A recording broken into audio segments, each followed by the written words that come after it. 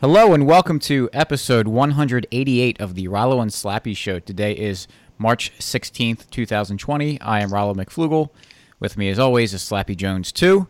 Show notes page for this episode will be mcflugel.com/188, where you'll be able to find a link to our sponsor, libertymugs.com, where you can go buy some mugs in this tenuous time that we are in. We'll say that you can use them as food, toilet paper, water, whatever you need them for, because, you know, supplies are dwindling, but we are fully stocked. So, and because we have a $100 mug, we have some available for you. Yes, and we won't say it does cure the coronavirus, but we have reason. I'm not going to say it doesn't. We have reason to suggest it. So with that, maybe we can get a medical person, like a doctor, to kind of prove or disprove that claim. So, Slappy, do you want to introduce today's episode? Yeah, do you want to introduce our guest? Sure. Our guest today is making a return appearance on the Rollo and Slappy Show, but it's been a while. And I guess this is either his third or fourth appearance on the show, because we split up our very first Bitcoin episode into two episodes with Vake. Welcome back to the show, Vake. How's it going, guys? It's great. Pretty good, man. Mm-hmm. So my first question is, there's this like rash on my arm that. Yeah. So I mean, I could turn on the video. Yeah, I could. It depends. I have to take a look at it. There's like a zillion different types of rashes. Well, this one's pretty interesting. Yeah, it's like, what color is it? Is it scaly? Is it raised? Is it flat?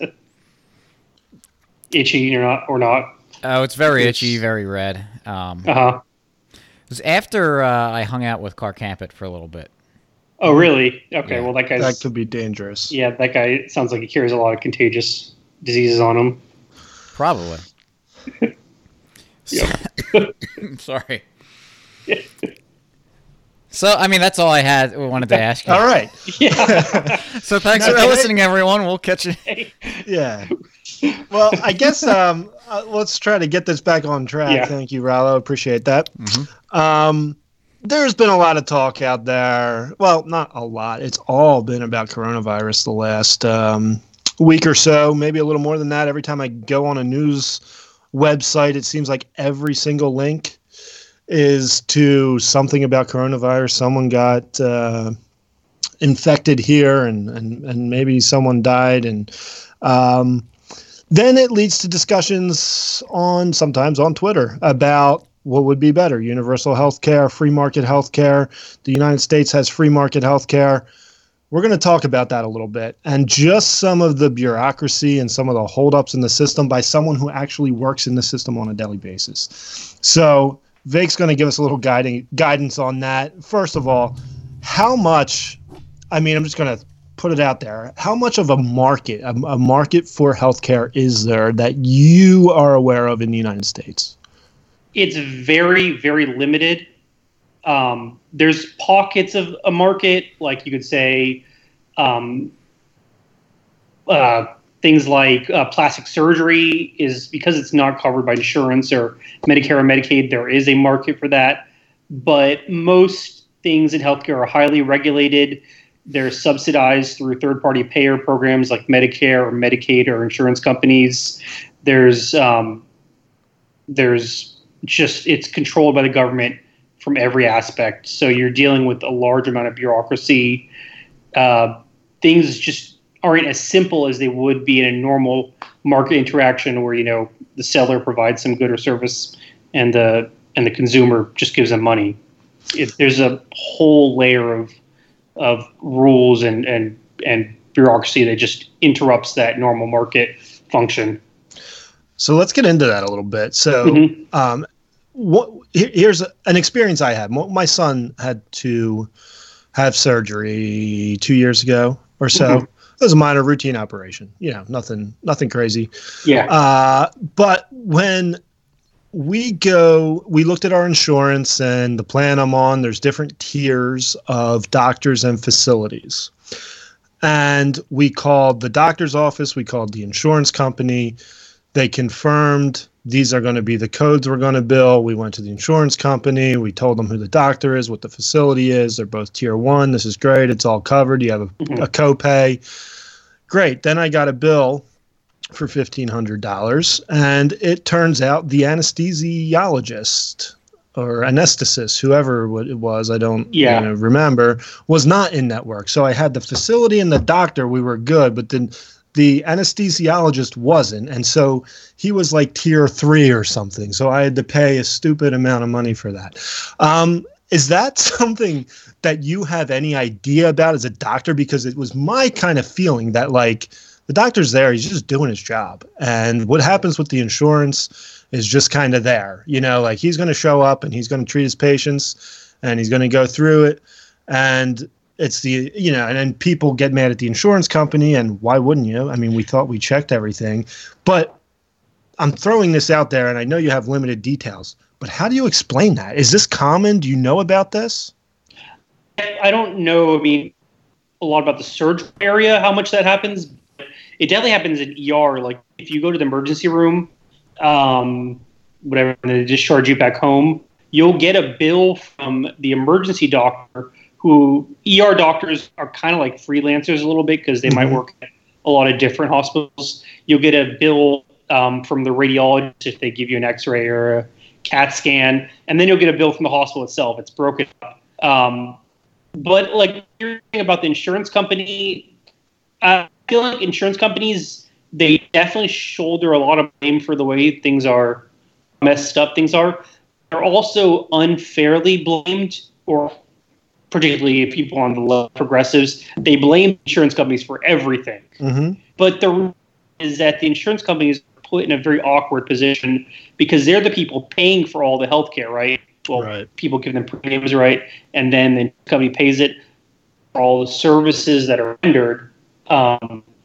But because so much is being billed to the insurance companies, probably above and beyond what they can even afford to pay, or else they go bankrupt, they're kind of turned into the bad guys because they're the ones having to tell you, no, you can't have this. No, you can't get that. So they're put in a very awkward position. And there's the root of the problem is a lot deeper than insurance companies. It's a big chunk of it is that we're relying way too much on third-party payers for our healthcare expenses, when a lot more of it should be out of pocket. Yeah, totally agree. I mean, one of the I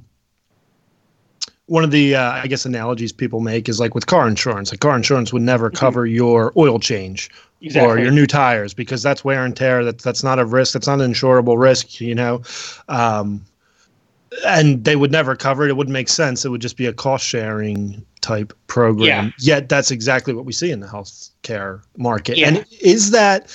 Yeah, I am in the insurance industry, but I don't do health. I mean, I'm health licensed, but I don't sell health. It's not what it's not my thing. I don't know a whole lot about it, but I'm assuming that is not due to insurance companies trying to provide more services for their clients. Now, of course they would, but that's not an insurable interest. So that has to be mandated from the state, I would assume. Otherwise it would make no sense to do it. I think that insurance definitely has a role in covering against catastrophic expenses. So hospital admissions, surgeries, things that you cannot predict. But a lot of the outpatient medical care should be out of pocket. So it's your doctor's visits, your routine prescriptions, your routine labs, things like that. You should probably pay out of pocket. And so people are naturally inclined to think, oh, well, how can people afford that? You know, drugs are so expensive, x-rays and lab work and all this stuff adds up so much. But the reality is that the cost inflation is because we are relying so extensively on third parties that we've become less price sensitive. We don't shop around. We don't even ask. No, not really. Yeah. No. I mean, so they go for, they don't discriminate in terms of price. So they just overconsume healthcare to some extent. Yeah, it's kind of funny. I had to take my cat to the vet a few months ago, and with like the prescriptions that they wanted to give him for trying to solve whatever he had going on with him. It was like, well, how much does that cost? And she said, oh, give me a second. She pulled her book out and said, it's going to be this. Yeah. And so it was very nice. And I was able to sit there and it's like, oh, okay, that's reasonable. And if I didn't want to, I could have, done something else. But on that note, because you kind of mentioned it too, what's going on with prescription drugs? Because those tend to keep going up in price higher and higher. And it's a real difficulty for a lot of people, especially people who are older who have a lot of prescriptions that they have to purchase and stay on. Do you have any insight on what's going on there? Yeah, I mean, I think there are some affordable medications that are no longer patented. But yeah, I mean, you're right. There's a lot of drugs that are going up and up in cost. It kind of depends on what specific medication you're talking about and whether it's still in that patent window. But I mean, prescription drugs, it's such a messed up area. You might you might send a prescription for somebody to the pharmacy, and then they get there and they found it covered, and then the pharmacy has to send you a fax, and you'll have to try some alternative medication, or what doctors will often have to do is something like a prior authorization, where you'll have to call up the insurance company and spend half an hour or 45 minutes on the phone with them, just explaining why this particular medication is necessary for that person. So yeah, it's a whole bureaucratic mess. I mean, if anybody who's had to sit at a pharmacy and find out that their medications aren't covered knows this. But some medications you can get for relatively cheap. Like a good example of that is metformin, which is kind of a very standard diabetes medication. But then often, in the news you're hearing about insulin being so expensive. So that's probably, there's a lot of different types of insulin. There's the short-acting ones and the longer-acting ones. The ones that are really expensive is the long-acting ones like Lantus or Levemir. Those get rejected pretty often. And so people will have to, switch to the short-acting insulins, which they have to administer multiple times in a day. When you say they get rejected, do you mean by the insurance company? Yeah, by the insurance company. They won't pay for it. They won't pay for it. There's another class of medications. Some people need blood thinners because they have a history of blood clots in their legs, or they get pulmonary embolisms where the blood clot ends up in their lungs. So they need to be on what we call anticoagulation. There's a new class of anticoagulants called NOACs, novel anticoagulants. Like you might have heard of these, like Xarelto, or Eliquis, or Pradaxa. So these are excellent medications because they'll thin your blood, and you don't need to check what we call your INR, which is a blood type measurement for how thick your blood is. You can just take the medications and they automatically self-regulate in the right range. But they're still all under patent protection. So they're still very expensive. So if your insurance company doesn't cover them, they're probably prohibitively expensive for most people. Luckily, the older drug is warfarin. So that's the classic anticoagulant. Yeah, that's been around for decades. It's pretty cheap, but it has a significant bleeding risk because you have to constantly monitor your INR and make sure that your INR stays in the exactly right range, depending on what your condition is. So a lot of that kind of depends on just the patents, whether they, obviously a patent, as we know, is a monopoly on the production of that particular good. So there's only one provider, so they can charge monopoly prices. Do you know how long they last in the medical world? Is it just like any other patent? I read like 17 years, but I don't know a lot about it. That's probably a legal question. Yeah. For quite a while. So I think it's just a combination of dealing with the insurance approvals, the exclusive monopolies that kind of drives up the cost of prescriptions. A lot of people who can't afford their medicines, they just won't take them, and then they end up in the emergency room. So then the cost is manifesting the system through, increased hospital prices, for these uninsured people or Medicaid patients. Yeah. So, all right, you mentioned Medicare, Medicaid, and how it, a third-party payer, people don't price shop, it's paid. Could you just briefly, as simple as possible, because I know there's a lot of people listening who we all have heard of Medicare and Medicaid, don't know what the difference is, don't know what it is or how it works. Could you just give a brief overview of what they are? And then one thing I'm not sure of, are Medicare, when you're covered by Medicare, are they pre-negotiated prices with hospitals and the government, or is it if this is a Medicare patient, we know we can only charge X or whatever? Could you just talk about that a little bit? Yeah, so obviously Medicare and Medicaid are both government programs. Medicare is generally for people age 65 and older. And then Medicaid is for low-income persons.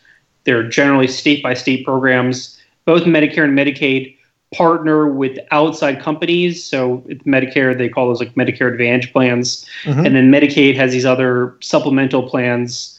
I don't know what the specific term for them is, but they'll partner with outside insurance companies. And then apart from those guys, you have the private insurance companies. So United Healthcare, Aetna, Cigna, there's others, Yeah. Blue Cross Blue Shield, of course. Right. Yeah. So in terms of reimbursements, from what I understand, based upon my conversations with people in the financial side of healthcare administration, typically a hospital will have negotiations every few years with insurance companies, and they'll have set rates for particular admissions.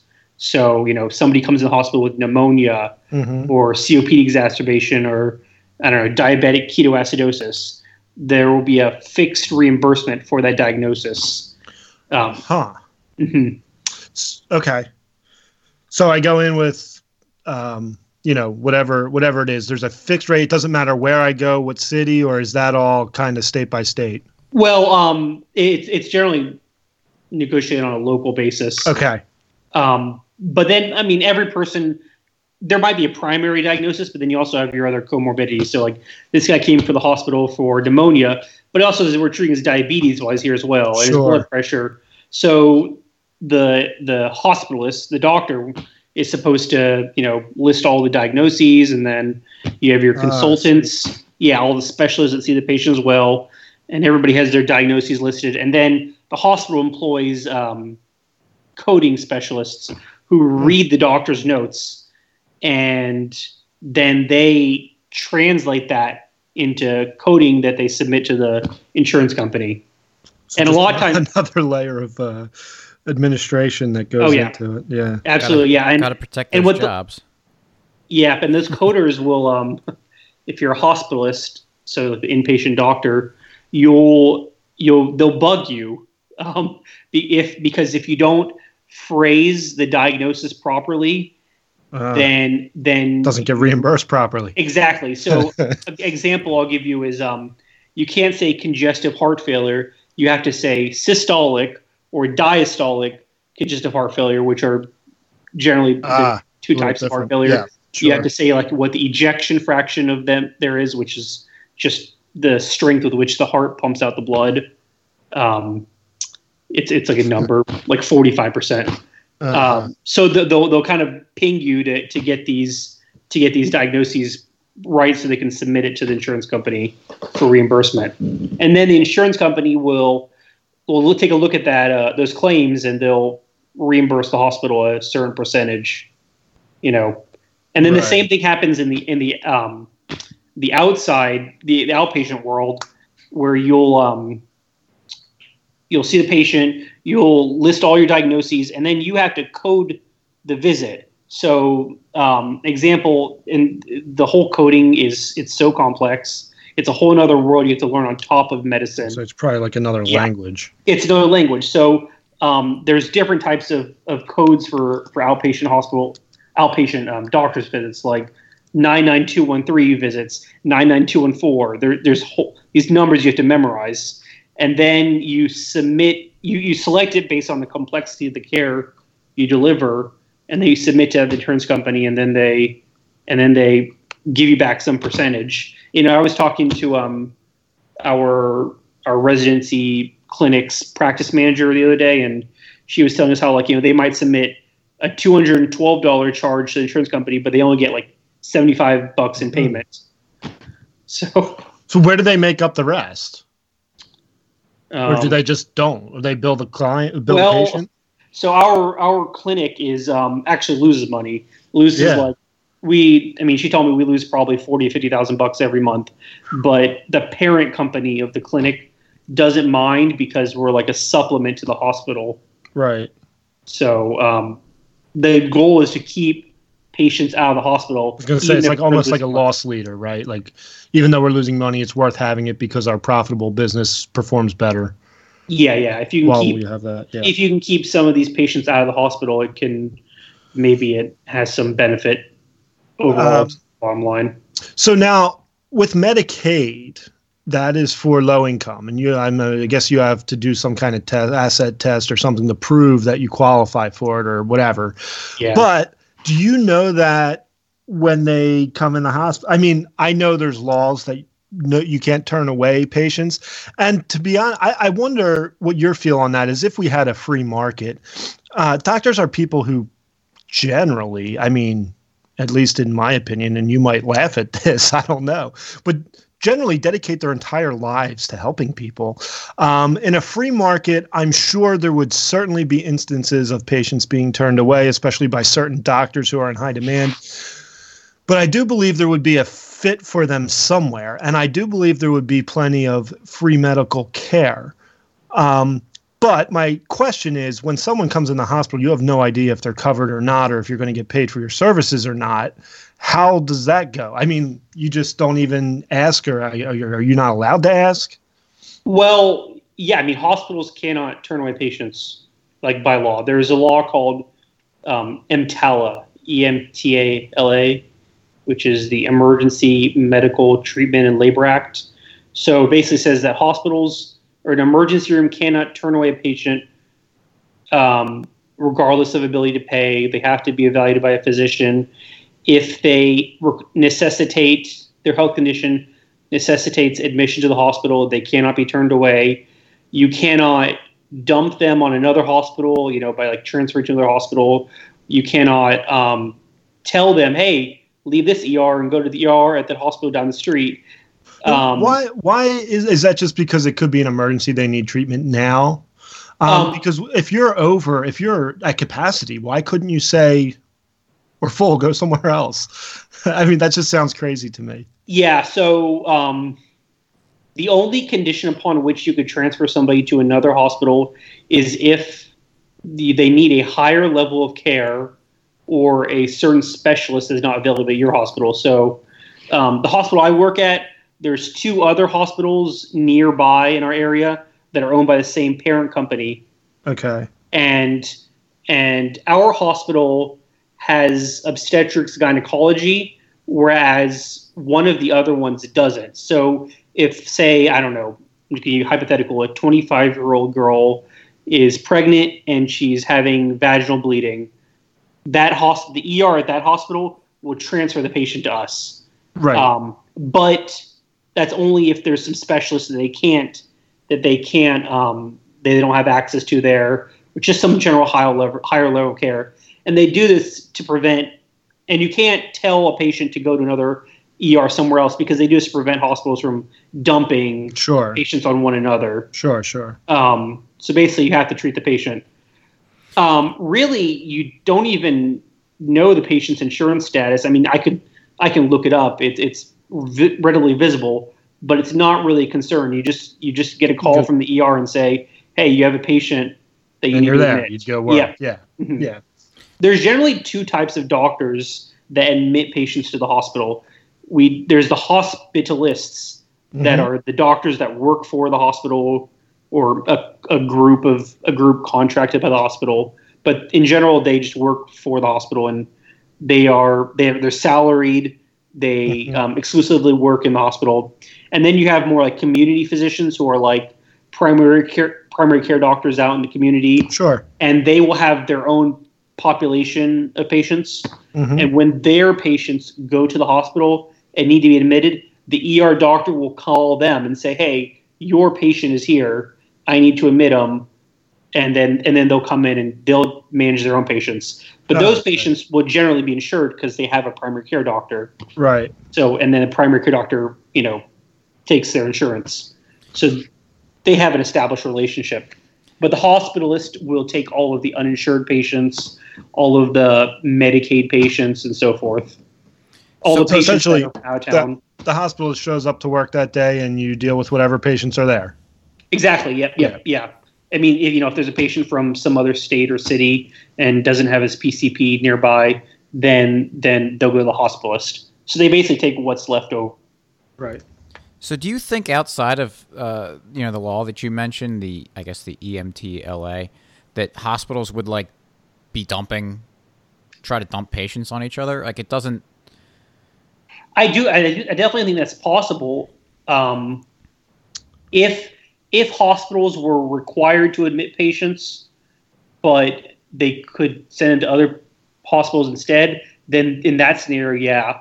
But what EMTALA does, in effect, is it allows patients to, allows them to, if they don't take care of their medical issues outside the hospital, they're not following with their doctor, they're not taking their medicine, they wait till things get really bad and they show up in the ER, and then they have to be admitted. I mean, I've seen patients for example, who have really bad diabetes. And when you get really bad diabetes and it's in advanced stages, you can get gangrenous ulcers on your legs. Yeah. You'll lose sensation in your legs. And so, I've seen a patient who, she wasn't taking her insulin. For one reason or another, maybe she couldn't afford it, or maybe she was in general non-compliant. And then she was starting to develop ulcers on her legs, and then she had to be admitted and had to get, surgery to, remove these necrotic ulcers. So it kind of creates a system where people don't take care of their routine medical issues, and then they let things get so bad that they have to be admitted. They have to show up in the ER, and then they get free care that way. But it's almost like, waiting for a problem to get really, really bad and then treating it in the most expensive manner possible. Yeah, it's interesting because it kind of takes away that the responsibility from yourself, like you said, just take care of it early, because you're not dealing with the actual cost of your poor decision making. And on top of that too, just the general idea of hospitals just like turning people away. It's like, I don't know of many businesses otherwise that are like pushing customers out of their buildings. Yeah. Normally they're trying to do whatever they can to maximize. Well, I could play some devil's advocates, and I'm sure this is what you would get. Is like, if someone who obviously has no money walks into a Maserati dealer, and the Maserati dealer is going to say, beat it, go somewhere else. Yeah. These are people that can't afford to buy the product. Yes, exactly. But they need that product, being healthcare. So how do you think, or do you think, a market could handle it better? Yeah. Well, going back to the EMTALA for a second, it does create a situation where hospital bills are so expensive because so much of, if you're the person with insurance, part of your insurance goes to subsidize the people who get free care. Right. There's a lot of people in every hospital. There's a lot of people who are just charity cases. The hospital writes it off, and then they make it up by charging the insured patients and the Medicare patients more. So generally, you have the uninsured patients and the Medicaid patients that do not reimburse the hospital sufficiently, and so they make up the margins elsewhere. So that's part of why the cost is so expensive. So you're asking me, Slappy, if I think that markets can be more effective in healthcare than... Yeah. Absolutely, but there's not any one quick fix. I believe that. Yeah, totally believe that. I think EMTALA should be repealed simply because I don't think you can't go to the Gap and grab a T-shirt and then say, oh, I can't afford to pay for it, but I'm going to keep the shirt anyway. But you can do that for medical care in a hospital. You can receive treatment and not have to pay for it. Right, and you can't take it back. Yep. I'd get rid of I'd get rid of prescriptions and make all medications over the counter. Now, how do you think the market, do you have ideas on how they could handle that? Because you know what people will be saying is like, then people will just be buying Percocets all day and, popping perks. How do you think a market would handle that? Do you think you'd go to your doctor would recommend you take something and then you just go buy it? Yeah. I think that medicine should be purely just recommendations. I don't think physicians should act as gatekeepers. Yeah. And every doctor that you tell this to will disagree with me, but because that's how they make their money. Right. They make their money off of being gatekeepers in medicine. Sure. And a lot of people can't afford their medicine, or rather they don't get their medicine because they can't afford to see the doctors. So there's nobody to prescribe them the medicine that they need. And so they end up going without it. Right. And that's another population that ends up in the emergency room. So that's a prescription. So basically turn every medication into an over-the-counter medication. Another huge issue. So before we jump off, I still want to kind of peek into that issue a little bit, making everything over the counter. Like Slappy said, like with Percocets, do you think that it would be like more on the pharmacist to try to like figure out or help the patient? Like if someone walks in and just is like, yeah, I'm going to buy 800 pills of Percocet. How do you think that, or just like general? I mean, I don't want to call it. Well, there's plenty of drug abuse, potential on prescription drugs. Well, people get it all over the street, yeah. Yeah, well, that's certainly true. Yeah, I mean, it's just like the war on drugs. I mean, should people be allowed to purchase cocaine, heroin, LSD? Yeah, or should it be a tightly controlled thing that the government prohibits? Right. Yeah. I mean, no arguments here, but just trying to throw out what people may, like that. When I talk to people about being an ANCAP or whatever, and those are always the things that come up. Well, what about you just want anyone to go in and buy heroin? It's like, I don't want to throw them in a cage if they do. Like, that's what things like, I mean, the opiates, that's what they're heroin. They're the same, morphine and the chemical. Yeah. They're basically oral forms of heroin. And that's why, we hear about the opiate crisis a lot lately. I mean, I don't have any evidence to back this up, but I suspect a lot of it is people that used to do heroin are just taking Percocets now, or Norco, or one of these other opiate medications. That's what I think is happening. That's just one drug being substituted for another. Right. Yeah, well, it's like and I think this is going to be the theme for a lot of stuff we talk about, because like you said, there's not one silver bullet. There's a lot of issues, but I mean, you do away with the war on drugs. You let cannabinoids and things from marijuana start being used instead of these like synthetic heroin. They're literally heroines or these opiates out there, and I think that problem kind of fixes itself because. I mean, I know. If you talk to heroin addicts, they don't always love being heroin addicts. Right, and two, how many? Get off. And to the I think there's a case to be made that the opposite happens too. Like what you said with heroin users, a lot of them get started by getting hooked on prescription drugs. Yeah, it's really absolutely. Really nasty. Yeah, I mean, I do think that there was a role for these Percocets and similar medications, just because. I mean, and morphine, Dilaudid, just because, for post-op patients that are in severe pain, they need something a little stronger than Tylenol. Yeah, absolutely. Right. So. And I agree. I think there would be a need for it. Here's a question on the same topic. Do you think, given the way the system is today, do you think there is, and maybe you don't want to say, or maybe you don't know, but do you think there's over prescribing of drugs to kind of be safe? Like better be safe than sorry, don't want a malpractice lawsuit, or you get paid for prescribing, so we'll prescribe a little more. Do you think that happens? I don't quite agree. You're not actually paid for prescribing.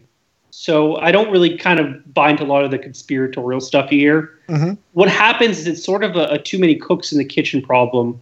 So you'll have your primary care doctor might start you on a medication for your elevated cholesterol, like a statin, and then blood pressure medication. And then what will happen is you're also seeing a urologist because you have an enlarged prostate. So he'll start you on something Flomax to help you pee. And then guess what? You're also seeing a cardiologist because maybe you had a heart attack 4 years ago, and he starts you on, a beta blocker, which is another blood pressure medicine, but it's a little better in, people with coronary artery disease. And he might start you on, another medication to lower your risk for a repeat heart attack. And so you're seeing like 4 different doctors, and then you go to the hospital once for, an asthma exacerbation, and then they start you on albuterol. And then what happens is all these medications just get piled up from these different sources, and they get continued, and then they don't go away once they get added to your list of meds. So is that why all those drug commercials, they say like, tell your doctor what other medications you're on? Yeah, that partially. What a good primary care doctor should do is routinely try. I mean, I try to do it, but it's easier said than done. Is try to get rid of the unnecessary meds. Mm-hmm. But a lot of patients just have a lot of medical issues. They have diabetes. They have high blood pressure. They have high cholesterol. They've had heart attacks. They have COPD because they spent a lifetime smoking. So you have if you have 1 or 2 medications treating each of these things, eventually they're on a dozen things. Yeah, and I think because I know I've gone to the doctors before, and it felt, and I don't want to sound like I'm being critical of the entire industry because this is just my sorry, my singular experiences, and also might be not in my lane since I'm don't have any medical expertise. Mm-hmm. But I felt like you go and I say, oh, I've got this issue, and it's like, all right, we're going to try you on this medication. It's like, well, wait, what about trying to diagnose? And then because I was on eventually got diagnosed with migraines, which I kind of knew I had, but first went with moxiclavin to see if it was an infection, and then steroids, and then got a CAT scan to make sure that I didn't have a brain tumor crushing my skull or something. Yeah. And finally got sent to the specialist who put me on an Imitrex type thing. Yeah. But yes, and at no point did I ever feel like it was anything other than just we'll just treat you with medicine instead of trying to figure out what's going on. I don't even know what kind of question that how to make that. Yeah, question, no, I mean, you're trying to. Is that your perception? Yeah, I guess that's kind of my perception of how it goes down for me a lot of times, and I want you to tell me that you just had a bad doctor or something, or I don't know. Well, I mean, or is that the only, or is that really the only way that you can kind of do it? It's kind of, I don't know. Well, I mean, at the risk of sounding critical, the people who bitch about doctors prescribing too much, doctors just want to throw a pill at everything. What do you expect? You're practicing medicine. I'm practicing medicine. It's like blaming a waiter for bringing you food. Right. Fair enough. At the end of the day, I mean, a doctor, what are the things you could treat people with? You can, if they have pain or something, you got physical therapy, there's surgery, there's, joint injections or trigger point injections, and then there's pills. I mean, what else can doctors do? I mean, you can, sometimes I've seen people on Twitter complain that doctors don't counsel people on diet and stuff more or exercise. It's why do you need a doctor to tell you to eat healthy? That's not a secret. Right. You don't need a doctor to tell you to hit the gym. Yeah, I mean that. I do have mirrors. They work well too. Well, part of it too is that help yourself out. Exactly. Or if you're going on 15,000 medications because you're seeing 15,000 different doctors, and maybe you open your mouth and say something. Hey, by the way, I'm on these other medications for these other things. Is this going to cause an issue? Because if the doctor, he might ask, but if you know information that might be relevant to his decision making, then don't hide it. Yeah, I mean, I just think, it's not so much an issue with younger persons, but people that get up in their 60s and 70s and 80s. By that point, they start to have multiple medical problems, and they need medications to address each one of them. There's no one pill that fixes it all. Right. But another issue with this is kind of how the electronic medical records don't really sync well between hospitals and doctors' offices and pharmacies. So you kind of have to figure out what medications a patient is on simply by asking them. And a lot of people are totally clueless. I have a question on that because in the notes you sent over, you mentioned HIPAA and how the medical records are not synced. Now, in my industry, when we do life insurance or disability insurance or long-term care, we have to get a HIPAA authorization signed, which is essentially authorizing us to go get their doctor records.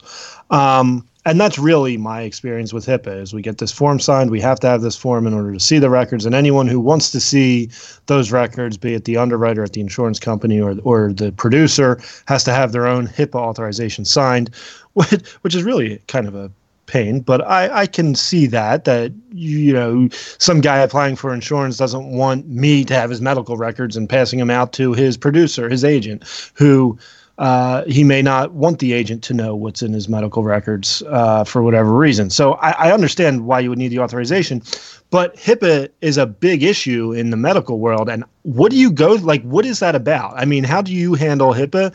How does that affect your day? Like, what goes on there? Because I'm totally clueless on. It just means that everything, the technology is 20 years behind the times. You're still faxing things to each other. So if I have to figure out, if a patient's also seeing a cardiologist, I have to fax them. I have to get the patient's signature and then fax that to the cardiologist, and then they fax back all of their records, and then you have to literally go through it like on paper and read their notes. Is that because they're afraid like an email will get hacked? Exactly. Nothing is sent via email. Right. So, everything is just fax based.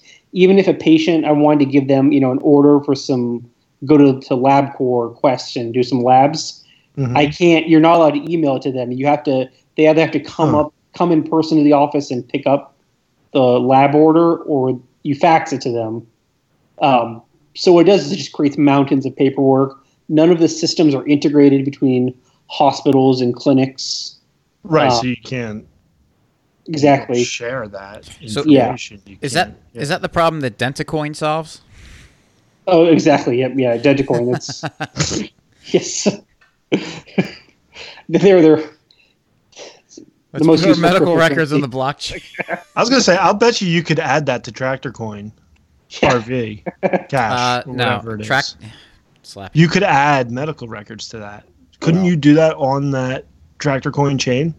We put. I'm not sure how relevant medical records are for TractorCoin Cash RV, but we do put like oil change records, and also last time you fill up your gas tank, that kind of stuff. So you know when it's empty. Belt history, all that kind of stuff. Mm-hmm. Good. But basically, I mean, it's just the EMR systems in the U.S. A lot of the electronic medical record systems are very user unfriendly. Didn't Obama try to do something with that? Or am I wrong? I thought I remembered hearing about records becoming electronic, or maybe it was in Obamacare or something. Well, the issue isn't that the records aren't electronic. It's that every provider, be it the hospital, your primary care doctor, your cardiologist, every one of them has a different system, and they're not connected to each other. So, as a primary care doctor, it'd be helpful if I knew what the cardiologist is doing. But I can't, so I have to fax them, and they have to fax me back, which just creates loads. It creates loads of paperwork. Yeah. So here's something for all you doctors out there. Being in the insurance industry, when your patient comes in and you ask him a question like, are you feeling stress or anxiety? And he says, yes, because my job or whatever is busy or my family. Could you please add another note to say like normal anxiety? Because that goes to the underwriter and then they put all kinds of exclusions on it because like this guy has an anxiety problem. And then we go back to the client and the client goes, what are you talking about? And then we have to say it's in your records. Anxiety is checked. So being somewhat sarcastic, be careful about the notes you put in that file because your patients, when they apply for insurance, just at the bottom, just put he's in ship shape, everything's great, and there should be no issues getting insurance. And that'll make my life a lot easier. Well, is it just listed in like the text of the history or? Yeah, well, sometimes there's more notes. No, sometimes there's diagnosis. Sometimes it'll say like, you're going back through the records and it'll go, why is he here? And it'll write something like, I don't know, feeling anxiety with work and new baby, or just got married, bought a house, and just that little thing, even if there's no prescription. Or I don't know if it has to be an official diagnosis or what. But a lot of times underwriters will be like, well, it was back in December of 2019. He was the first note we see he's feeling anxiety. This could be an issue, which is more on the underwriter than the doctor, just trying to take care of his patient. I mean, unless it was a formal diagnosis that they're being treated for with some medication, that seems very strict. It is. It's crazy, actually. It's insane. But that's a insurance thing with underwriters that I have issues with, not doctors. Yeah. Oof. That's a bad deal. I might have missed this when we were talking about the EMRs, and you mentioned that there's each insurance company or whatever system, they their own systems don't talk to each other very well. Yeah. Is that I might have missed if you said this, but is that because of the HIPAA stuff that they can't? You're legally not allowed to like talk very clearly about that kind of stuff? I think that's why everything has to be signed off by the patient before you can request the records. You have to get their signature. That's why you can't just be sharing records between offices, or why you can't have integrated medical records is because the risk of leaking those records would produce a massive, legal liability thanks to HIPAA. Okay. Right, because there's very stiff penalties for leaking records. Ironically, there is one system that is the exception to all this. Can you guess what it is? One hospital system. VA? Yep, yeah. Slappy got it. Got it. And because the VA is, as a government agency, is effectively can't do wrong, unsuable. Yeah. And they have had numerous hacks in their that's crazy in their history. Yeah. All right, so here's another thing that gets brought up. Maybe switching gears a little bit, but we hear high costs of medical care due to malpractice and malpractice insurance. As a libertarian, I think malpractice is something that doctors probably should be liable for if they're doing something egregious or negligent or that they shouldn't be doing.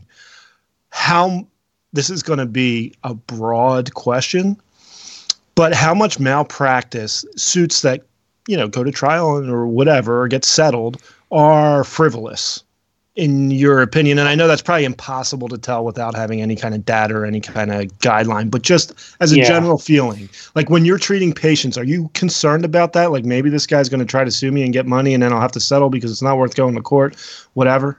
I think it's a non-negligible percentage is frivolous because obviously, if you imagine like a courtroom scenario, you've got a patient, somebody had died, or maybe they're paralyzed because of what is perceived to be an accident or poor care by the doctor, but really there's more to it than that. It's very much specialty dependent. Like one of the really well-known areas that you have a lot of legal liability, malpractice liability is OB-GYN. Yep. Their malpractice rates go through the roof because I know an OB who retired because his rates is stupidly high. Yeah. So he just retired. Another one. I one of the areas of medicine I have a lot of respect for is ER doctors, because an ER doctor is the front line of medicine. Like they have to see everything from children to adults. They have to, do a lot gunshot wounds to a guy who's got a cold. Yeah, exactly. I mean, if they're a trauma ER, gunshot wounds. Sure. So that there's a lot of legal liability there. There's it's a field where if you make a mistake, there can be very severe consequences. Whereas in most other industries, that's not true. If a waiter screws up an order, no big deal, right? So right. Well, I mean, I'll give stakes you a are high example. as a doctor. I mean, this was a case I saw probably 2 months ago. I was on ICU. There was a woman who was admitted overnight for stroke-like symptoms, and the doctor that saw her in the ER, apparently she had some weakness on the right side of her body. She had like that facial droop and was slurring her words. And when the doctor at the ER saw her at that time, the symptoms were not particularly severe, and they'd already been present for, I think, 9 hours or something. So she was out of what we call the window for a medication called TPA, which is a clot buster. And so they didn't push the medication. And then her symptoms got worse overnight after she was already admitted. So by the time I saw her the next morning, she clearly had the signs of a stroke. And so because they didn't give that medication, the ER doctor is now liable to be sued. So I don't know. It's kind of hard to say. Yeah. It's an area where if you make a mistake, if it's a mistake that's so I don't know what the hell the law was do this. What if in hindsight it's a mistake, but at the time, given the doctor's information, he was doing the best he could, which I imagine happens most of the time. The doctor is doing what he thinks he should do, what is best for the patient, and then hindsight 2020, it didn't take, or the medication was wrong, or mixed with something he was not aware of. You see cases like that going forward, because my general feeling for doctors is that they want to provide good care for their patients. Otherwise, they wouldn't dedicate their entire lives to doing it. There are some lazy doctors out there. I'm sure, just like anything else. Yeah. But I'm saying, generally speaking, I maybe I'm wrong. You're in the lunchroom with them. Most of them are trying to do a good job. I just think, there can be significant consequences if you make the wrong decision. And but it's just one of those things where if you slip up just a little bit, you can, and especially in ER where you see dozens of people in a given day, and you're at any given time you might be actually while they're seeing that patient, they're also taking care of another 6 or 7 guys in other rooms. So they're constantly multitasking. So you don't have a lot of time on your hands. You have to make your decisions very quickly, and I know it's tough. So ER and OB-GYN are definitely 2 areas. But the issue with medical malpractice is that you're not always being tried by a jury of your peers. You're being tried by we've had plenty to say about that for sure. Yeah. So I mean, sometimes you wonder if the layman can kind of understand what's going on. Exactly. And do they understand what the actual standard of practice is? Well, the answer is no.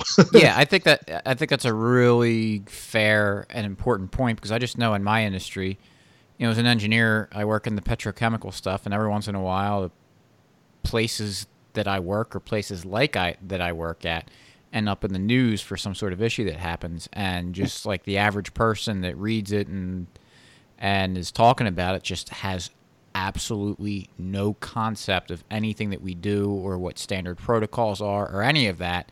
And it's all, those guys are evil and just out to make a buck, and they took shortcuts and were lazy and are bad. And I can only imagine how how similar that is for But so, a But just doctor because who's people like don't trying. understand engineering doesn't mean that the engineer wasn't bad. Yep. So what in medicine what's led to is you've probably heard the term defensive medicine. Yeah. Mhm. Yeah. So there's a lot of testing done for just purely because even if you know that it's probably nothing, Just trying to cover your ass. oh yeah, and you'll see this happen every day in every ER. You know, somebody will come in and say, "Oh, I have a headache."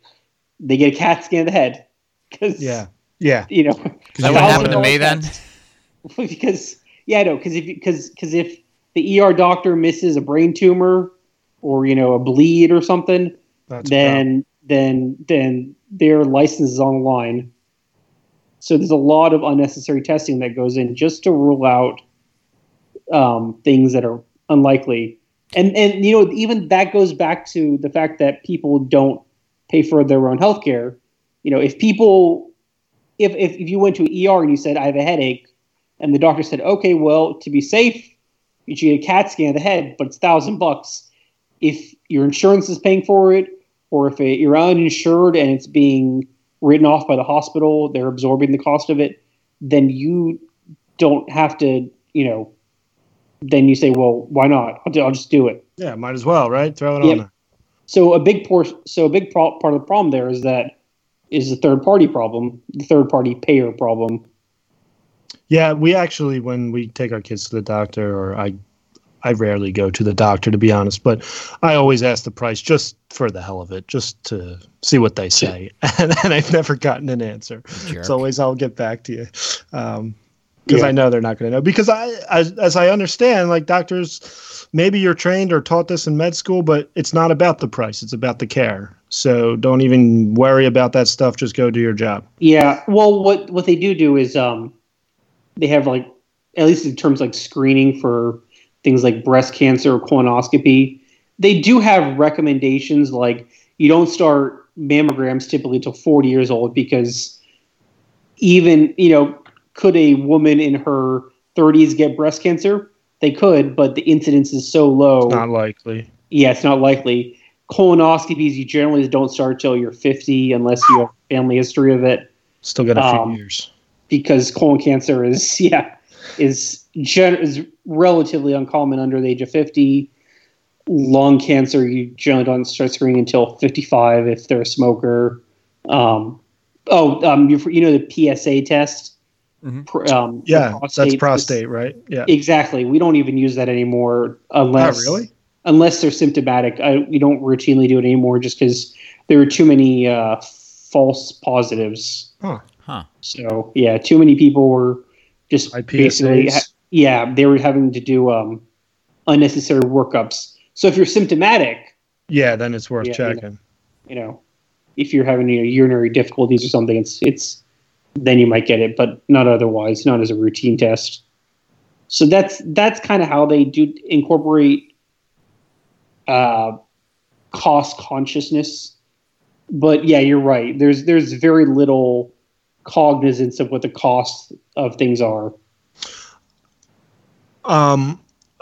Another thing I'll bring up, are you familiar with these, like, I know Tom Woods, it was a couple years ago, he had a doctor on that was out somewhere in the Midwest maybe, who does like a concierge service. Are you familiar with that kind of practice, or do you have any idea what I'm talking about, where essentially the guy almost charges like a gym membership, and so he limits the number of patients he can have at any time, at any month or whatever, and maybe you pay $50 a month for an adult, $30 a month for a kid or whatever, and then you have access to the doctors, and he does the prescribing, and he negotiates his own prices, and he was talking about how some drugs are way cheaper if he goes direct to the supplier than if he goes, I guess, through the pharmacy system or whatever. I don't really understand that side of the system. But are you familiar with those kind of practices, and if you think that's a viable thing, or what the deal is with that? So there's concierge medicine, which is like for the wealthy.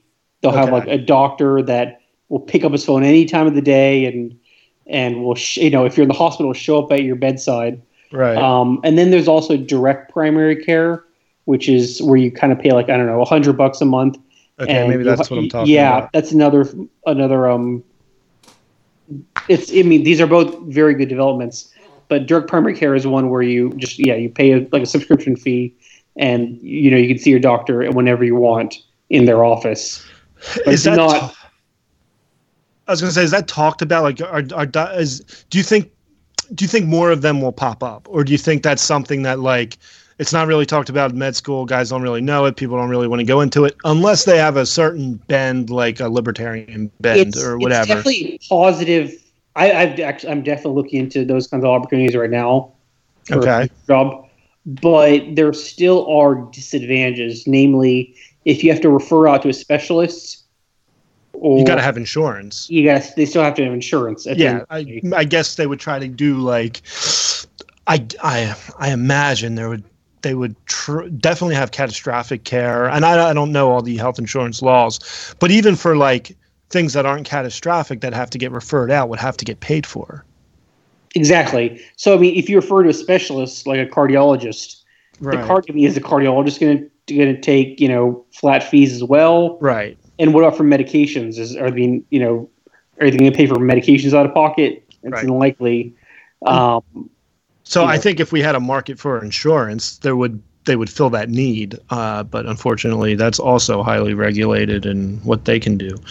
Yeah. So I mean, ideally, what insurance would be, I think, and Slappy, you can probably give more insight into this. Is it should be something like a high deductible plan with relatively low premiums that you reserve exclusively for things like when you end up in the hospital, or if you get some unforeseen diagnosis like cancer, like you're diagnosed with prostate cancer, and that's what you reserve it for. But your day-to-day expenses are, your doctor's visits, your labs, your routine prescriptions are all out of pocket. I think that would be a much better model for containing costs. Another thing, and you put this in your notes, this certificate of need laws. Before a hospital can be built, it has to prove need for services. I think that's got to be a huge issue in the cost of care, that essentially you have monopoly power on a given, not really. I mean, I can choose to drive farther to the next hospital, but someone's not allowed by law to open up a hospital. So these tend to be local laws. They're state-based. They'll you can't a new hospital can't be built without going to the county commission or something and seeking their approval. And so a lot of times these county commissioners will be lobbied by the opposing hospital corporations to deny that license. I would have to imagine that those existing hospital would be pretty politically connected and powerful. Yeah.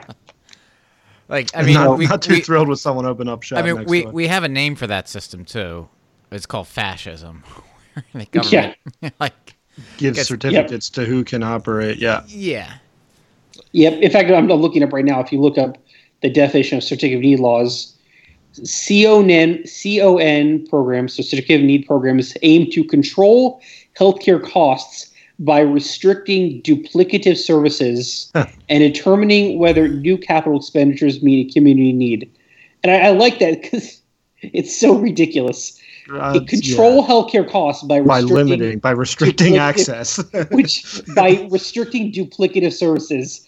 In other words, restricting competition. Yes, exactly. It's like saying that if I have a Denny's and an IHOP in my town, that's duplicative. Right. And you need to get rid of one of them. Yeah, and they're going to charge more when they build the Denny's next to the IHOP because they got to do that capital expenditure. So watch out. They're going to charge you way more for pancakes at Denny's. Yeah, exactly. And you mentioned earlier in the episode the plastic surgery, cosmetic surgery type stuff is not covered by insurance. And last time I looked at a chart, which was a long time ago, even in nominal costs since the 1990s, a lot of services have decreased in price over that time. Nominal, not even in real terms. In real terms, all the services have. But that's pretty incredible that in 1995 you might pay $10,000 for something that today you would pay $7,000, or that's just a random number thrown out there. But even in nominal terms, the price has dropped because we have a market for cosmetic surgery. And I think I do think that if you applied that to other services, we would see prices come down. Yep. Cosmetic surgery, LASIK eye surgery. Yeah, we talked about that before on here. Last time I went to the eye doctors, I saw this stuff about orthokerotherapy, where she put contact lenses in, these special lenses that you put in while you sleep, and then you pop them out during the day, and it reshapes your eye. So you can wear it, I guess while you sleep. And I asked the doctor about that, and he pulled out a sheet and said, "All right, this is exactly how much it costs. These are the plans that we do." And he's like, it's because it's not covered by insurance, so we have to, make it competitive for people to want to buy. So it's pretty amazing what happens when you don't have that third party payer. Yeah. Kind of in the middle of stuff. Now they're not perfect because they still have. Another cause of increased prices in healthcare is occupational licensing. Mm-hmm. Almost everybody involved in it has to have years of schooling. Some of it may be excessive in my opinion. Yeah. How long do you have to be in school to be a doctor? You have to go through after the age of 18, after graduating from high school. You have to have pretty much. With very few exceptions here and there, 4 years of undergrad, 4 years of med school, and then somewhere between 3 to 7 years of residency. I think Doogie Howser would disagree. Yeah, I don't know how he got started so early. He just was a better doctor than you. And so that adds up, right? So frankly, when you're paying your doctor, your part of that cost is going towards the years and years of schooling they had to pay for. Now, I think it's debatable how much of it is useful. In my opinion, undergrad, I had a great time in college. Went to a lot of parties, but a lot of football games. But in terms of whether it is useful to me in my current career, none of it is. All those pre-med classes you had to take were completely useless. No doctor is ever using organic chemistry or physics or even intro biology. It's nonsense. Well, I have a friend of mine that is a dentist now, and his undergrad, I forget what it was. It was I think he started as geography, and then ended with anatomy. It was just I just need something that looks good to get into dental school. Didn't really matter what it was, and it didn't have that much to do with with dentistry. And I know dentistry is a little bit different than other fields, but it's same things kind of applies. Yeah, most pre-med kids do something like, I don't know, microbiology, just because it overlaps with the pre-med requirements. Sure.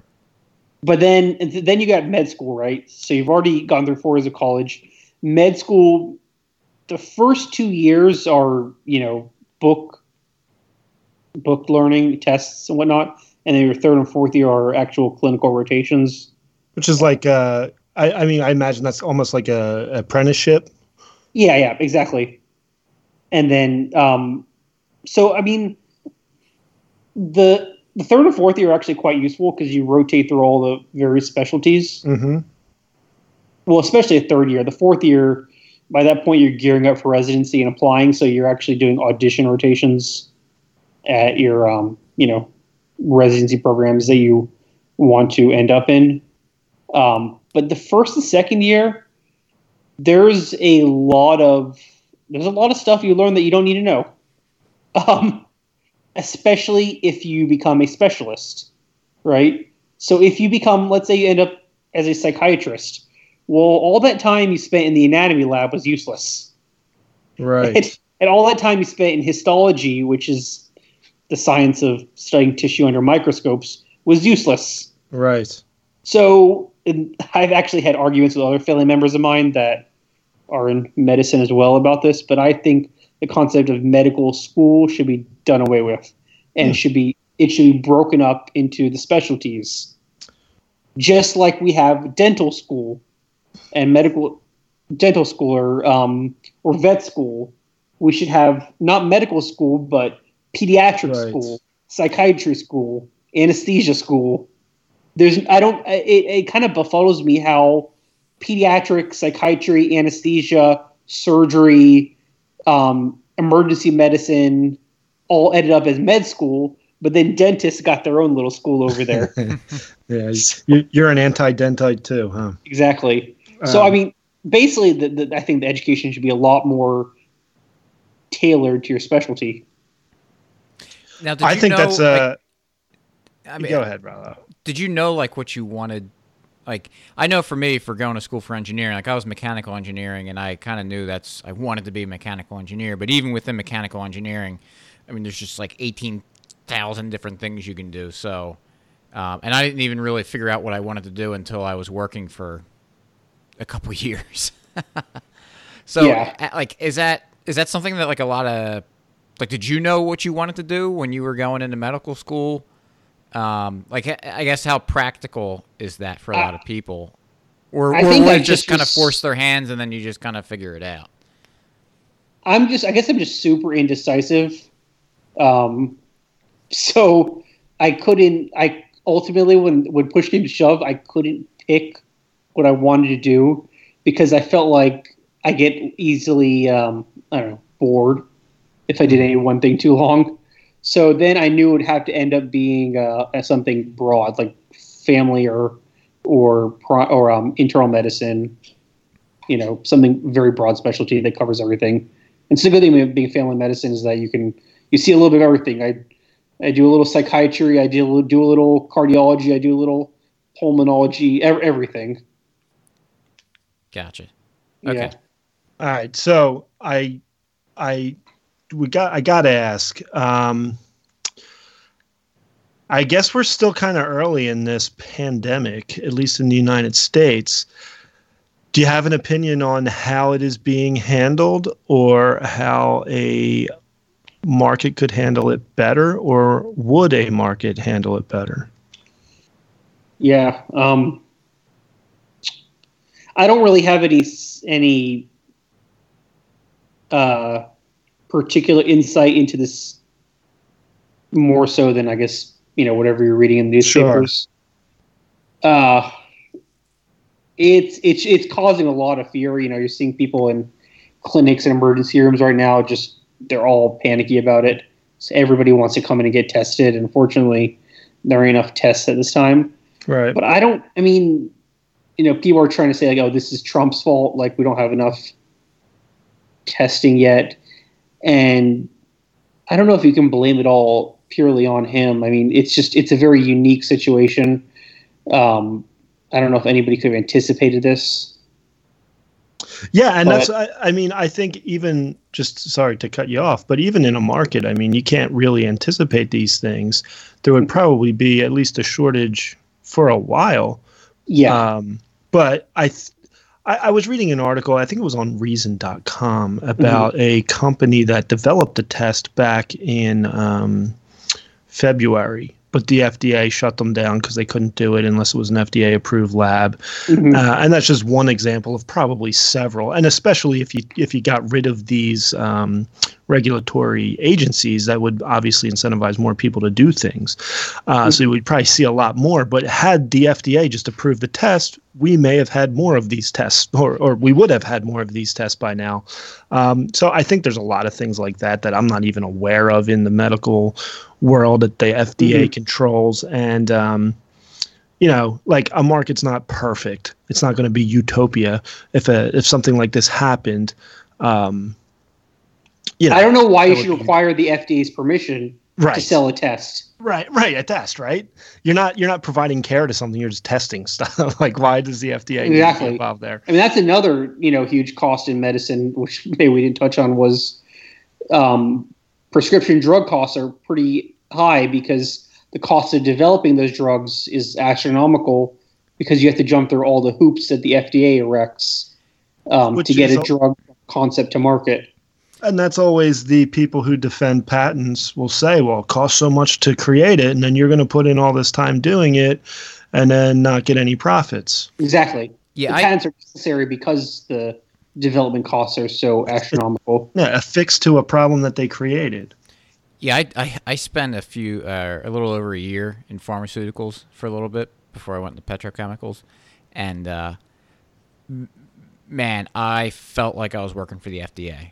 Like pharmaceutical companies, there's a lot of criticism made towards them, and they deserve a lot of it. But man, the red tape that surrounds that industry is unbelievable.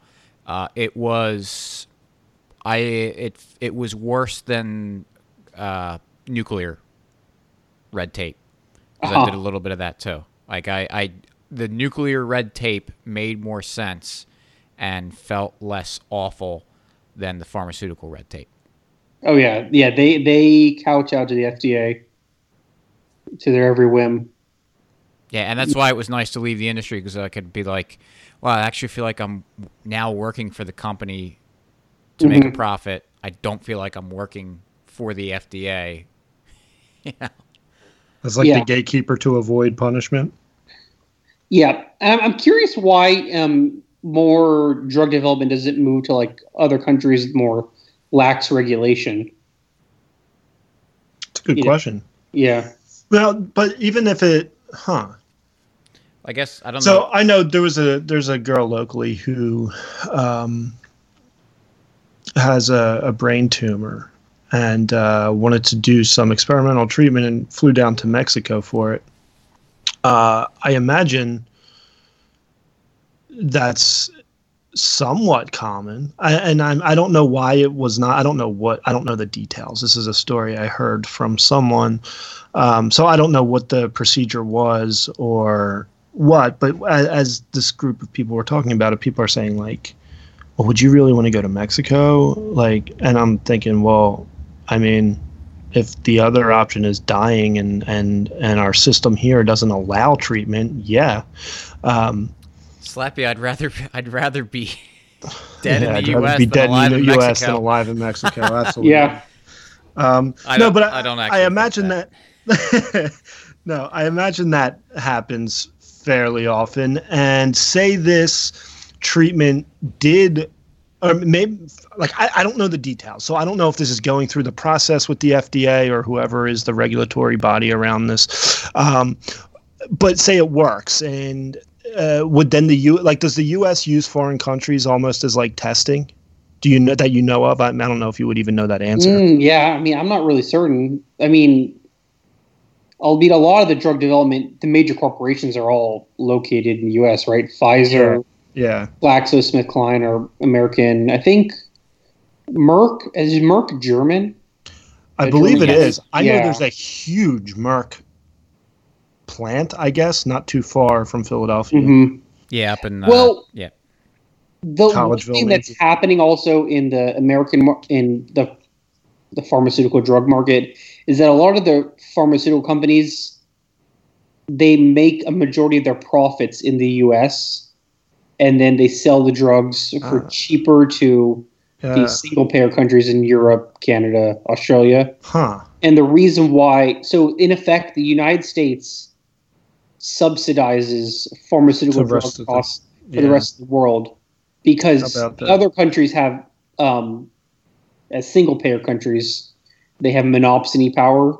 Yep. So they can artificially lower drug prices. And the only reason why this model is sustainable is because the U.S. is where they make up their profits. Oh, boy. So I never thought of that. Neither did I. I never thought of that. So the entire scheme would fall apart if we legalized drug reimportation. Because what would happen is these drugs that are expensive in the U.S. but cheap everywhere else, they would basically, the people would ship them out of Canada into the U.S. and because they'd make money off that, they'd arbitrage that difference in the price. And then you would see Canada and Europe, all of them would have shortages of all these drugs. Yeah. And so you often hear that. They'll say, like, why single payer is better because in the United States where there's a free market, aspirin costs $10 and in the UK it's $2.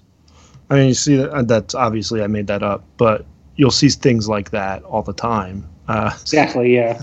I can't wait to use that now. We subsidize all the drug prices around the world. That's incredible. I never thought that. Yeah, I mean, a lot of these single payer healthcare systems, they're able to keep costs low, quote unquote low, because of their monopsony power.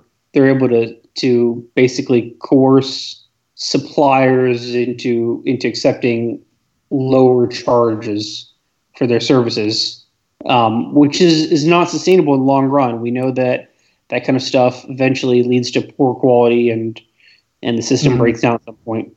And less choice, because it when there's not profit to be made, it makes people drop out of the market. Suppliers, that is. Yeah. And a lot of these, in countries like Canada or, England or whatever, these people there have supplemental private insurance plans on top of the single player plan. Yeah, no, I hear that all the time, a lot too. It's such a mess, and it's nice that when we talk about this kind of stuff, we can take it right back to first principles, and it really kind of, like any other time you do it, it explains things really well. You don't need to, well, it's actually not that it's not complicated, but like people try to, pull wool over your eyes or whatever to say like, well, you just can't understand it with your simple supply and demand. It's like, well, actually.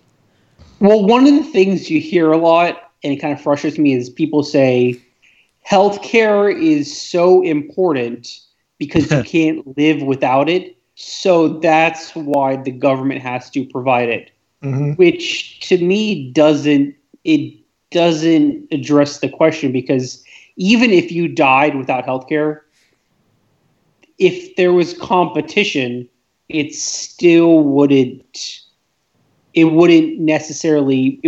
still work as a marketplace. But the reason why it doesn't work is because we don't have competition, because the competition is regulated out of existence. Right.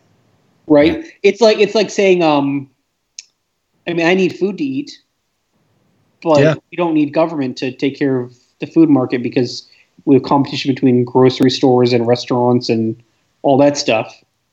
And even in a market like healthcare, where admittedly there's asymmetrical information, right? The specialist, the doctor, might know a lot more about your condition and could theoretically take advantage of you. So there's some asymmetrical information there. We have asymmetrical information in other markets, like go to the mechanic. Yeah, exactly. That's exactly what I was thinking. The mechanic. I have no fucking clue how my car works. I know I put gas in it. I know I turn a key. Exactly. And there's been a bunch of times I've been pissed off at a mechanic. You take it in there and it's like you change your oil gasket and it's gonna be $500. Yeah. But you can still, if you're not lazy, you can still shop around and ask different mechanics. And the same thing you could theoretically do in a free market healthcare system if we didn't restrict competition.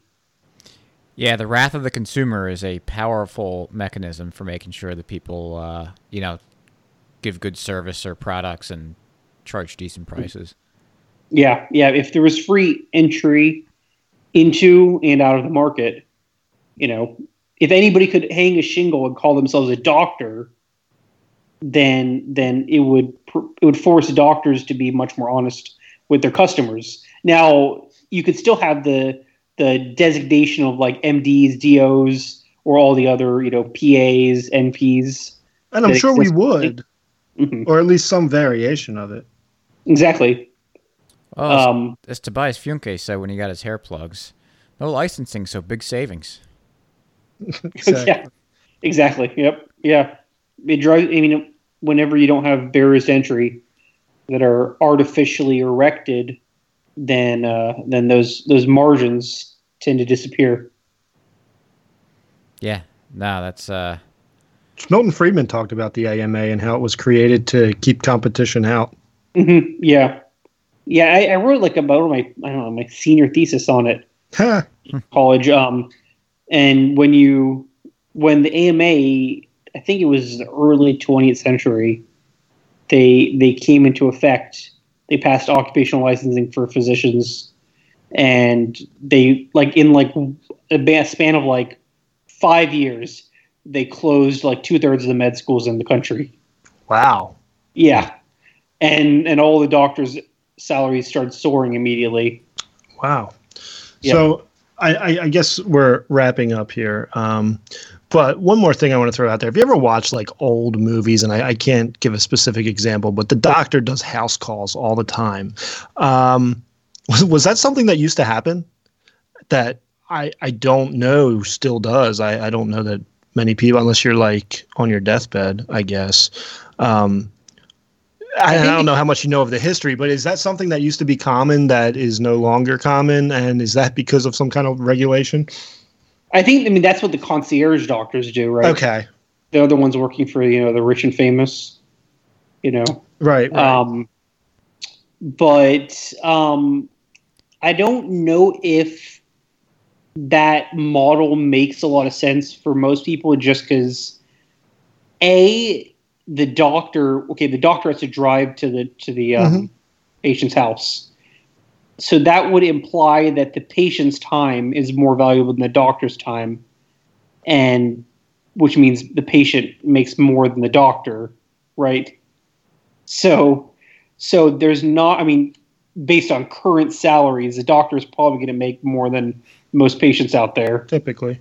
So I don't know if house calls make Sure. a lot of sense. It probably makes more sense for the patient to come to the doctor. And then also you have other things you have the equipment in the doctor's offices, be it, blood pressure cuffs and vital signs and various tests that they have there. So do you know why that would be the case? And I'm assuming, I have no clue. I just have seen it in movies, old movies.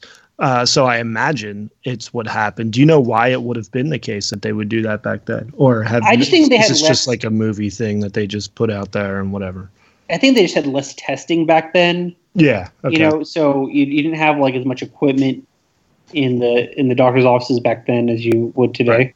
Right. Bring your stethoscope and you're ready to go. Exactly. They didn't have the nowadays, internet. Yeah.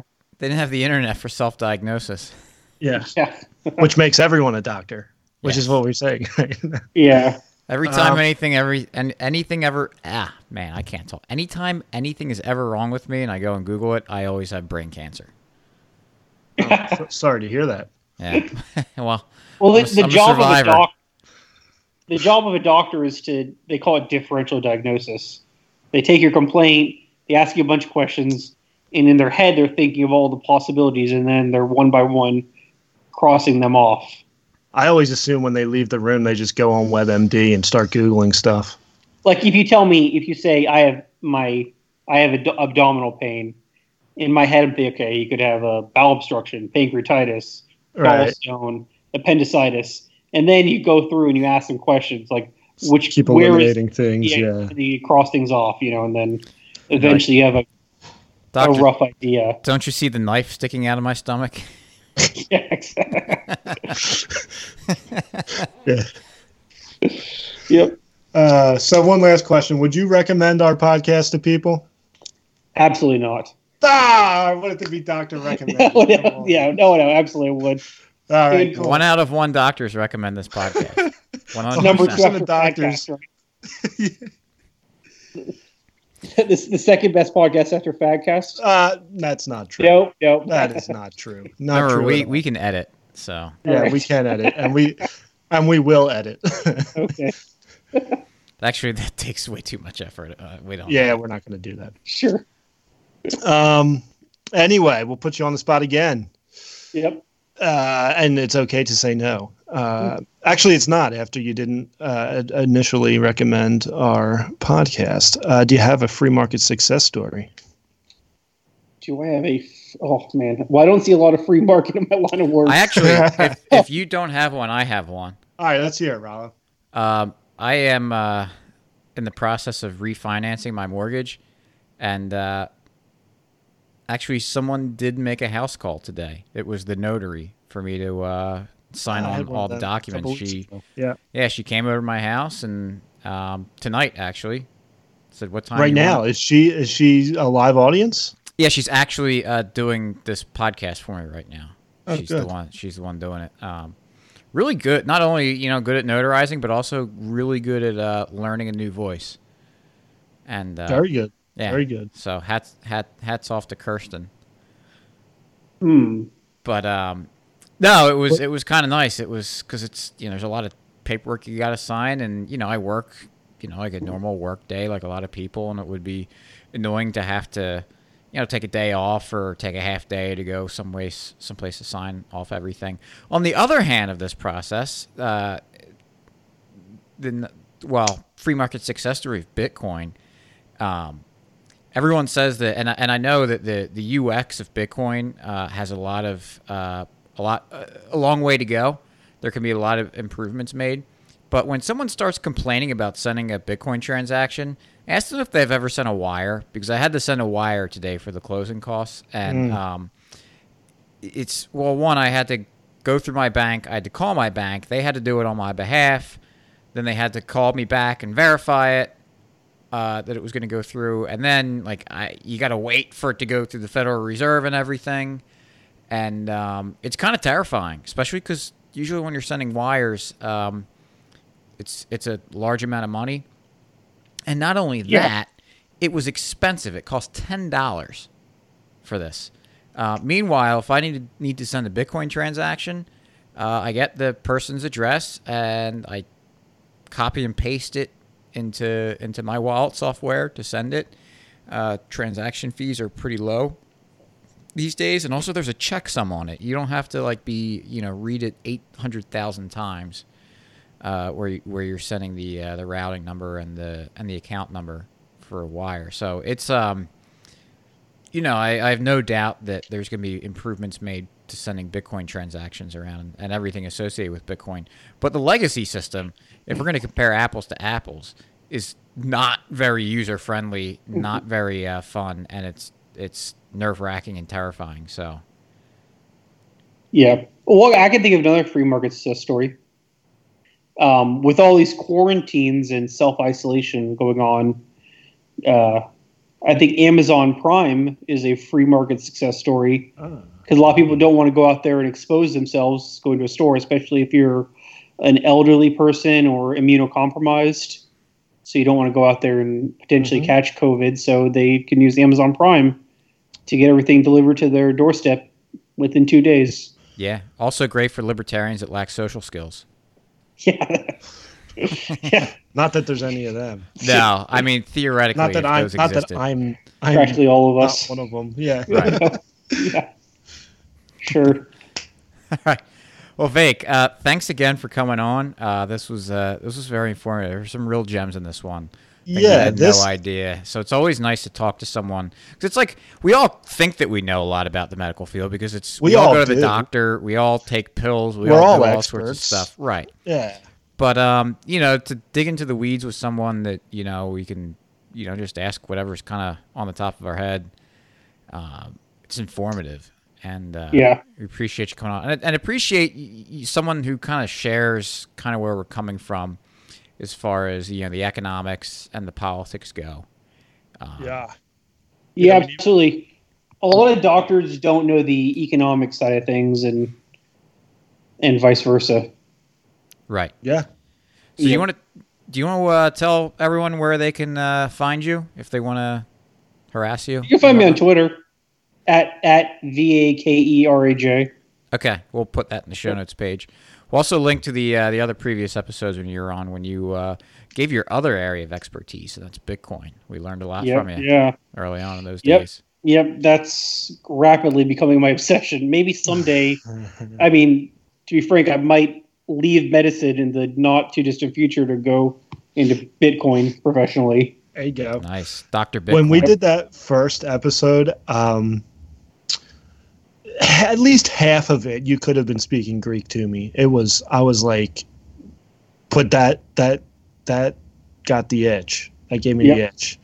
So it was a great episode. I would like to listen to that again. Raul, have you listened to that one at all recently? No, I'm terrified to. I know. I'm afraid to go back and listen to myself back then. So, but maybe I will. Yeah.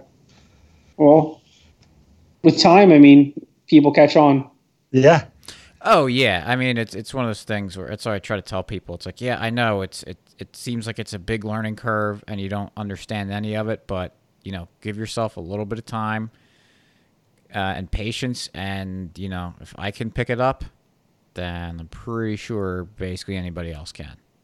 I think it'll get easier as time goes on, just because the resources will get better, the actual tools get better. If you tried to explain how the monetary system works currently, people would glaze over and say you're crazy, but they know how to spend a dollar. Yeah.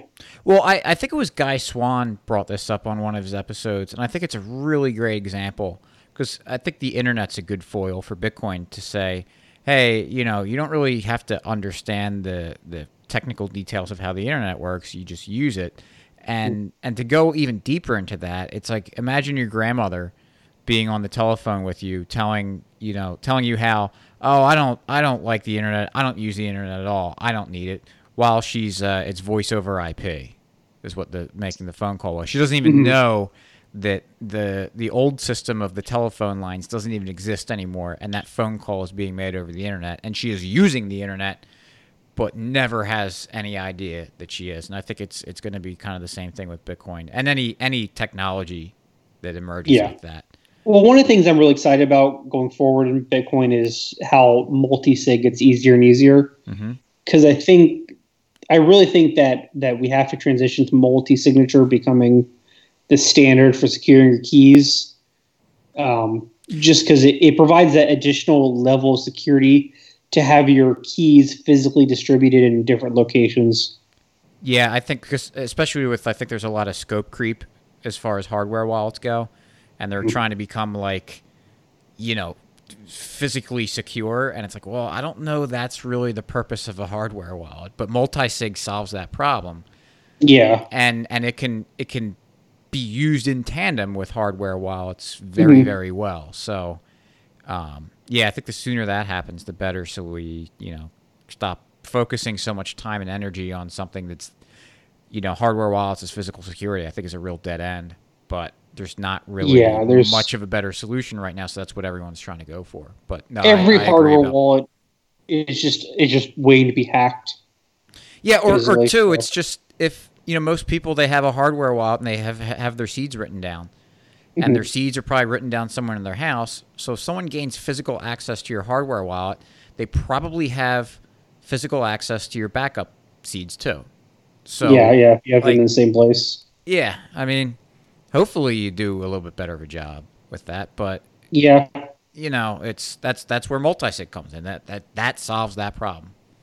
Yep. Well, there are those it's like crypto steel and those steel cases where you can engrave your seed in. Sometimes you can put those, like you can bury them somewhere. Right. Yeah. So those are other options. Absolutely. Yeah. So again, Vake, thanks for coming on, and show notes page for this episode where you can find Vake's Twitter handle and also his previous episodes. If you want to go back and listen to that, will be mcfluel.com/188. Also, be sure to check out libertymugs.com for all your coronavirus needs. And all right, so thanks for listening, and we will catch you next week. Peace. Later.